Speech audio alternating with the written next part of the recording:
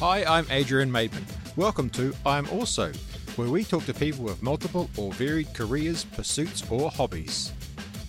In this episode, we're talking to Simon Maxwell, whose career has covered editing, post-production, directing, and teaching, working for both large organisations and himself. Hello, Simon. Oh, hello, Adrian. Hi, Simon. I know you don't like talking, so I'm going to buy you a coffee after this. Oh, good. Thank you. Yeah. Okay, so it's about your career today. Right. We're exploring changes. So what do you do? How would you describe yourself? Semi-retired. No, I would. I think that's wishful thinking. I teach. I edit videos. I do a little bit of directing. I do a lot of filming. Kind of do a jack of all trades, basically. Okay, that's good. We'll keep going then. How did you get into the film industry? That's a very good question. I think I was one of those kids that at school who didn't really know what they wanted to do.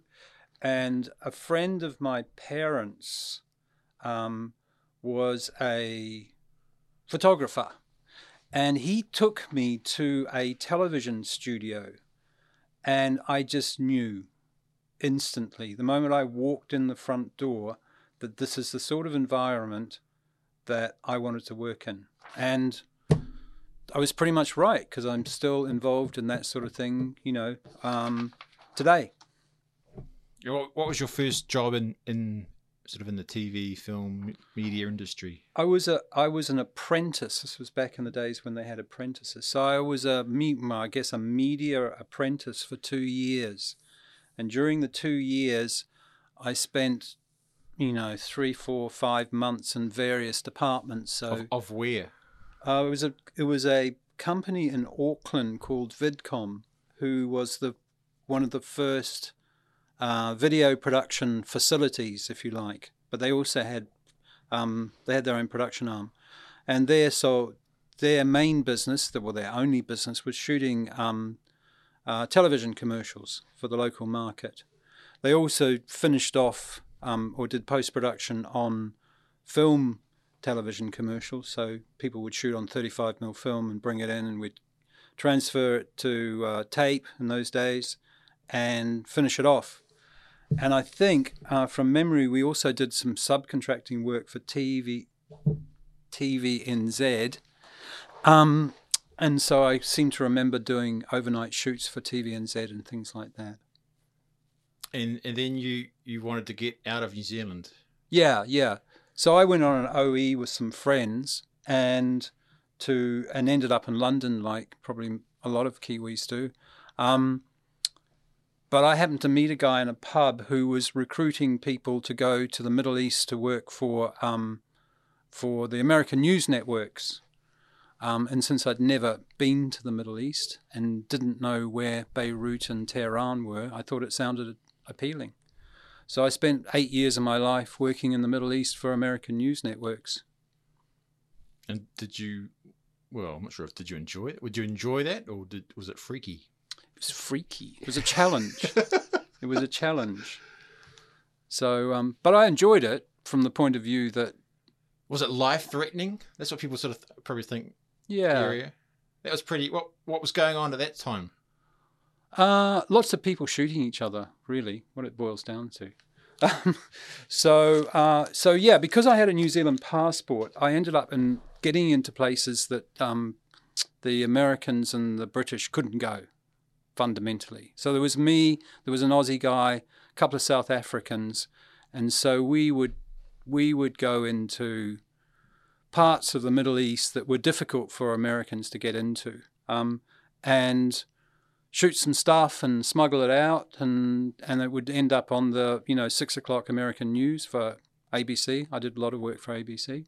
So you're mainly filming and editing and satelliting. In those days there was no internet, so we always we sent stuff back to America using a satellite ground station. Oh, how were you editing that footage? We had U-matic machines. Everything was done on tape in those days. Did you have to cut the tape? No, not quite like that. A film. Not that far back. Not that far back. So it was the dawn of E&G for the Americans, which means that they just, ditched film and moved into video. And since I'd come from a video background, they were quite keen for me to work for them. Plus I had a New Zealand passport, which was a huge bonus as far as they were concerned. So I ended up with this 1/2 ton of video equipment to carry with me to wherever I went. In which, it was all boxed up in flight cases, and I turn up at the airport and I'd check into first class, and the lady would say, "Have you got any baggage, sir?" And behind me was this huge mountain of gears, about 1/2 ton usually. And so we'd check all that in, pay the $20,000, pounds, whatever it was, euros, and excess baggage, and fly off to, Tehran, Beirut, Damascus, Tel Aviv, Saudi Arabia sometimes, Tripoli in Libya sometimes. Did you have any really scary moments? Did you just smile sort of politely? Yeah. I mean, because the scariest one was when they were looking for people. It was at the time when the Israelis were kind of trying to displace the Palestinians out of Lebanon. So they had crews all over the place, but they were short on people in the Palestinian side of things, for obvious reasons, because the Israelis were just pounding the shit out of it, and so they were looking for people to go into the Palestinian area and stay very close to the PLO and file stories from there. So they asked me, and I said yes. It sounded interesting. So every night was heavy bombardment. We slept in the underground bunkers at night. And then during the day, there were these kind of intense tank battles and snipers and all this sort of stuff. And that went on for a couple of weeks. So that was pretty scary. Yeah. So how did you get your footage out in that kind of situation? Well, you pay this guy quite a considerable sum of cash to take it out, basically. A local guy. So a courier kind of guy. Yeah, courier guy. So he would kind of, after everything was edited, you would give him the tape, and he would literally just leg it across the street hoping he wouldn't get shot, and then through a building and over something else, and, to get it across the Green Line. There was the Green Line in Beirut. Getting it across the Green Line was a difficult thing. But, he always managed to do it. So that was fine. That must have got a bit tiring. Yeah, I got bored with that very quickly, and then switched to kind of more like commercials and music videos.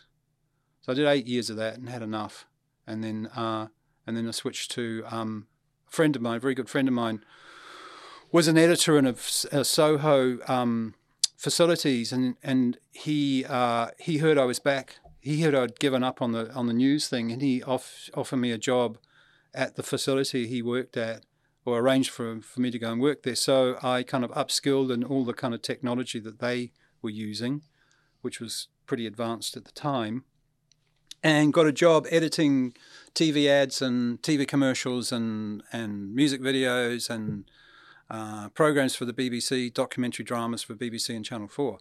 So I learnt the commercial side of post-production, probably about 5 years of it. And you got to work with lots of...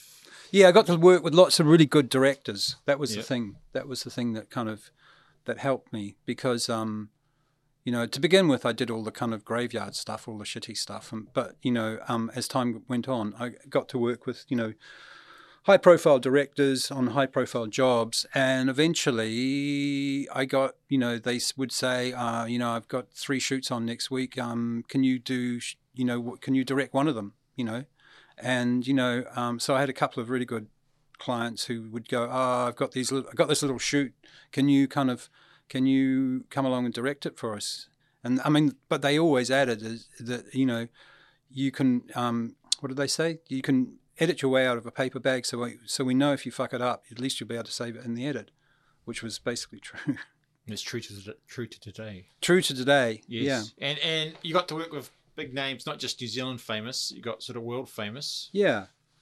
So in that kind of area, just by association, I got to work with. I spent 6 months working with Michael Jackson during this European tour. which is pretty exciting. Did he have a, like, we talk about a balance or multiple careers or full on? Did he have any balance, or was it just sort of Not that I saw. just completely focused? Full on. Yeah. Focused on what he was doing at the time. I mean, to be honest with you, those artists, those high-profile artists, they tend to be very, very focused about what they're doing at the time. Is that on all elements of their career, or are they? Well, my involvement with most of these artists was pretty much exclusively professional. In the video. Yeah. So I only saw them when we were working on. I only had contact with them, during, when we were doing a project with them. So, but, the thing that made them stand out from the others was that they were totally 100% focused. Yeah. So the longevity of their career that was probably a key point, just being so probably focused. Yeah. They knew exactly what they wanted, Yeah. and they knew exactly how to go about it. But they were all open to ideas, all receptive to ideas. It's just that they were really focused about what they want. You did a George Michael video as well, did you? Yeah, I worked with George Michael a few times. Same sort of thing, focused? Oh, totally. Actually, my first job with George Michael was I got a phone call about 7 or 8 o'clock on a Friday evening from a record company I used to do a lot of work for, to say, could I come in? And so I did. And there was a very unhappy George Michael there. And someone, not me, a production company had shot his concert at Wembley Arena, which is the small, Wembley Arena, which is like a 5,000-seater. And George, kind of had been briefed on what to do, probably 15, 20 cameras or something. And George Michael hated it. He just hated the way he looked. He was quite vain. And so we all, Simon? Yeah. So he was there with the record company, trying to figure out what to do with this concert that George Michael hated. And so I sat down with him and went through it shot by shot. It's kind of like, this took a while. And basically every shot with the left-hand side of his face had to be removed. And his passing comment was, I said to him, if it's there, we can change it. But if it's not there, it's going to be a little bit more tricky. And he said, his passing comment was, vanity shall prevail. I always remember that. And he left. And so... clear direction, though. Yeah, vanity shall prevail.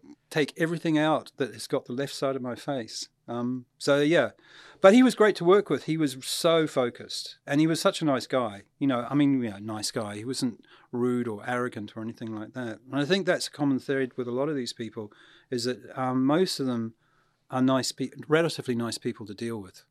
There's no egos involved because they're at the top of their game anyway. Yeah. They have nothing to prove. Did anyone give you a bit of star power, kind of made you feel a little bit, wow, I'm standing in front of someone famous, kind of thing? Or? I think working for Mick Jagger was like that, because I'd grown up with the Rolling Stones music, of that era, and so he was much more of an icon to me than, say, than Michael Jackson.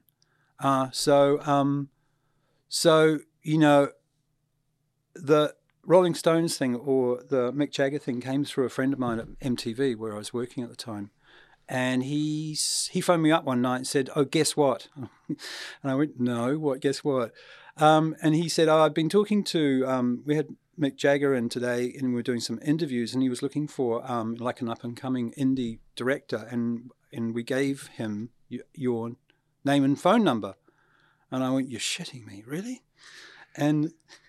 And he said, no. He said his assistant's going to call you tomorrow to arrange a time that you can have a conversation with him. So, and sure enough, his assistant did.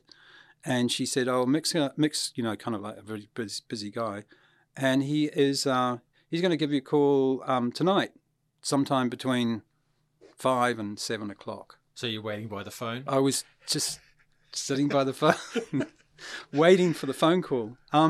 And he did. And he was just, he was kind of like, I mean, I thought it was someone taking the mickey. Because of the accent. Yeah.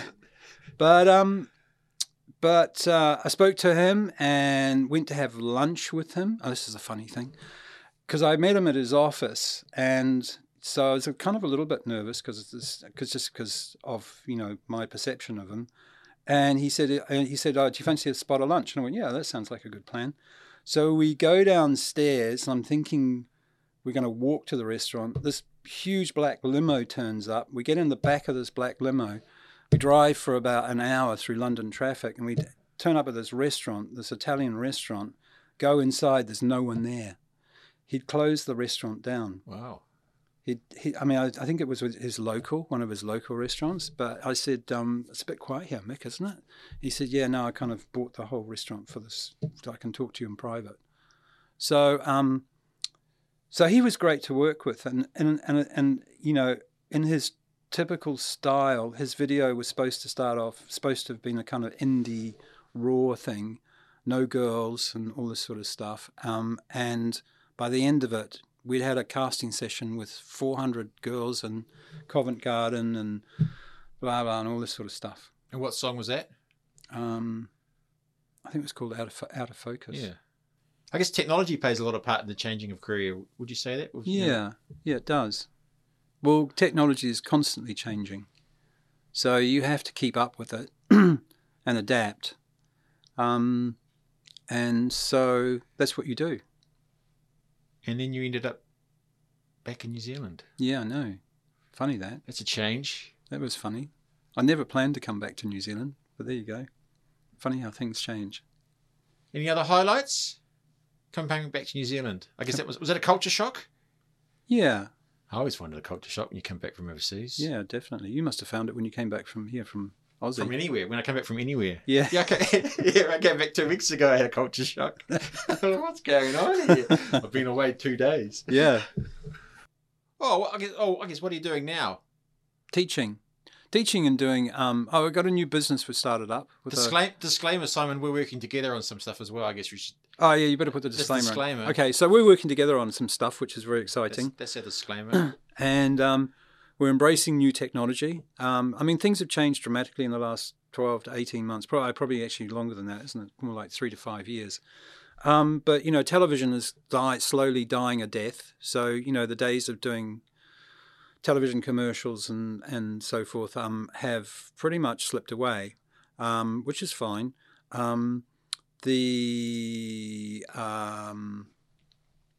content for YouTube, Facebook, and Instagram has shot up. Yeah. So there's an exciting future ahead for those of us who are involved in digital media. Yeah. And no doubt the landscape will change. Some of the key skills are the same, though, aren't they? Yeah.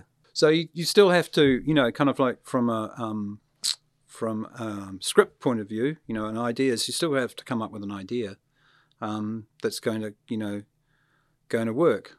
And the filming side of things is still the same. You kind of have to make it look interesting. It has to be in focus, and it has to look good, and all this sort of stuff. The editing side of things is the same. It's just the technology, the tools that you use have changed, but the process, the workflow is still the same. It's just the technology is changing. Yeah. One last question was there anyone sort of famous that did have other hobbies, or did wasn't like a whole career of music? Did anyone go out to the garden in between recording their songs, or? No, not that I know of. Just that focus. Yeah, just totally focused on the job. I could probably learn something from that then. Yeah, but obviously when the project was over, they all disappeared off to their house in the south of France or their house. Took a break then. Yeah, took a break then. There is work balance there. Yeah. Yeah. So focus on the project, finish the project. Yeah. Leave the country, go somewhere else for a holiday. That's kind of the argument for living in a big city, is that, if you can do it, particularly if you're self-employed or, whatever, is to focus on the projects that bring in the money to afford, that pays for your lifestyle. And then once the projects are finished, disappear off to the Caribbean or go to Africa or do something like that. That's good. I think we'll leave it with the key point of you need to find something that will pay for your lifestyle. Yeah. You need to find something that's going to pay for your lifestyle. try to find that now then, Simon. Thank you, Simon. You're welcome, Adrian.